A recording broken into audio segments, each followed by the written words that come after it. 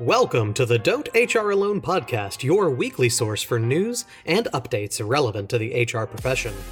We also bring you monthly interviews with HR leaders, CEOs, and small business owners, along with our weekly updates. Each week, you can tune in for updates by following us on the social media of your choice. We post to LinkedIn, Twitter, and Facebook. You can also subscribe by going to don'thralone.com. And our show is on iTunes, Google Play, TuneIn, and Stitcher Radio, where you can subscribe as well. Ladies and gentlemen, my name is Rami Alijil, and welcome to episode number 57. Today, we're doing a deep dive into digital open enrollments. With open enrollment season coming up, many employers are trying to reduce the amount of paper notices they distribute. There are health plan notices that are required under federal laws, so employers need to be sure their distribution methods are compliant. So today I'll be answering some FAQs about distributing open enrollment materials electronically. The U.S. Department of Labor provide guidelines for electronic distribution of health plan notices. Generally, notices must be distributed in a manner that reasonably ensures the employee will receive the material. It's not enough to post materials online or offer other media without actually delivering them to the employee. So if you have like a company intranet, just posting it up there doesn't count. So what are the guidelines for electronic distributions? The key to understand is that the DOL distinguishes between employees with work-related computer access and other employees. First, notices may be distributed electronically to employees who regularly access electronic media, such as the company's email system, as part of their regular job duties. For instance, notices can be sent by email with a return receipt request, as long as the email explains the significance of the material. As an employer, you should confirm that the materials are being received on a regular basis. You can, of course, use an online system, but that's difficult if they do not normally meet the regular work-related computer access rule. If you're going to use electronic distribution, if the employee goes online, you must get consent. And that's a key part of online enrollment systems. The first thing is a digital signature authorization and a consent to receiving forms electronically. The rules for obtaining consent can be burdensome, so many employers prefer not to use electronic distribution for such employees who do not meet the regular work-related computer access. Instead, employers distribute paper copies either by first-class mail to the employee's home address or just by giving it to them at work. In addition to employees whose job do not involve regular computer access, there's also a distribution requirement for COBRA beneficiaries and employees away from work on leave. And for them, electronic distribution may not be feasible either. So make a plan for those who don't have access to your online system.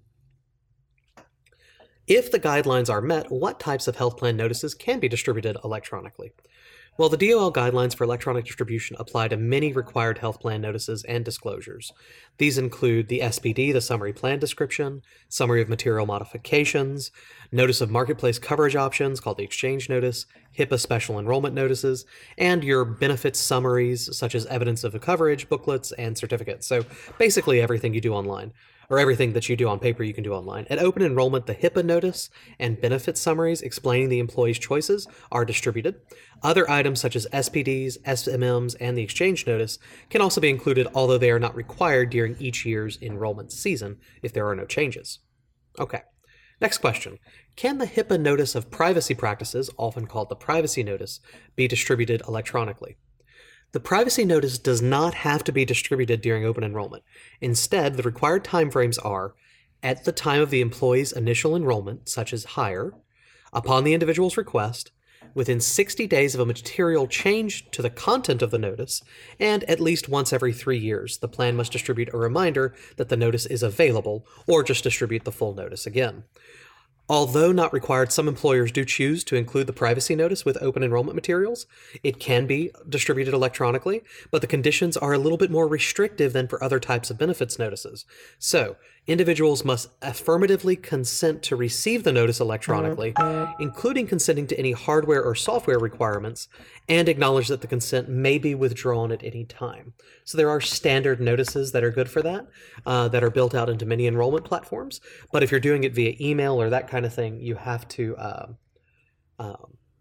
go that way. You have to make sure that you have it done accurately. You want a lawyer to review it. In any case, if the plan maintains a website describing the benefits and services, the full privacy notice must be posted there in addition to the distribution. So it needs to be accessible year-round if you're going to maintain a website with those bits on there. Okay, next up, what about the summary of benefits and coverage? Can it be distributed electronically? Absolutely. The SBC can be distributed electronically if you're using the appropriate methods. The usual DOL guidelines for electronic distribution is actually less restrictive for SBCs. For example, if the enrollment is conducted exclusively online, the SBC can just be provided electronically by whatever means you want. Otherwise, for employees who are currently enrolled and who use a computer as part of their regular job duties, the SBC can be sent to that computer, or you can post it and send a notice explaining how to access it and how to request a paper copy at no charge. For employees who are not currently enrolled, the SBC can just be posted online as long as persons are notified of its availability. Many plans send a brief email to meet the notice requirement. In summary, distributing the health benefit plan notices at open enrollment using electronic media offers many conveniences to the employer and the employee. Eliminating unnecessary paper copies helps save you money and, does a good thing for the environment. At the same time, employers, though, need to really ensure that their distribution methods comply with federal laws. Okay, so that's my summary of the online stuff. The next topic I'll be covering today is whether or not your company is required to cover transgender services. We received this question exactly. Quote, our company's group health plan is self-funded. Are we required to cover transgender services? We heard that a federal law might require coverage, but the rule was repealed. Is that correct? Okay. At this time, federal law does not specifically require self-funded group health plans to cover transgender benefits. However, there are non-discrimination laws that employers must consider in designing and administering their program. First, we know that Section 1557 of the ACA prohibits discrimination, and it does include gender identity discrimination in the health activities and health programs. This rule actually only applies to entities that receive some form of federal funding, such as healthcare providers, insurers, certain administrators. So your company may be exempt. If it doesn't receive federal funding, fine. On the other hand, if you use a TPA for your self-funded plan that is also a health insurer, Section 1557 will probably apply to your plan. Section 1557 prohibits discrimination based on gender identity flat out. The court action applies nationwide, so at this time, Section 1557 does not require health plans to cover gender transition services specifically, but it does require non-discrimination for transgenders in general. The second broader issue falls around Title VII of the Civil Rights Act. It prohibits employers from discriminating in providing health coverage and other items. Title VII is regulated and enforced by the EEOC, Equal Employment Opportunity Commission, and it's not affected by the court's injunction regarding the ACA Section 1557. For the purposes of Title VII, discrimination includes discrimination against transgender persons. I actually have a direct quote from the EEOC website for reference. Here's the statement, quote, EEOC interprets and enforces Title VII prohibition on sex discrimination as forbidding any employment discrimination based on gender identity or sexual orientation. So, as an employer, you may want to work with your legal counsel to consider possible exposure under Title VII if their group health plan excludes transgender or gender identity services, even though there is this injunction. Title VII is still in force, and it's a really tricky slope. I hope I've answered your questions. With more detail, head over to our Facebook page. You can link directly to this article. You can always ask us questions, too. We love to hear from anyone who listens, and we can provide further clarity via message if it's specific to your group. And if you're wondering about something, I'm sure our other listeners are as well, so we'd love to clarify in the future. Thank you so much for tuning in. Don't forget to follow, like, subscribe on the social media of your choice, or maybe check us out on Google Play, iTunes, wherever it is you get your podcasts. Have a wonderful week. You guys go out there and get your work done.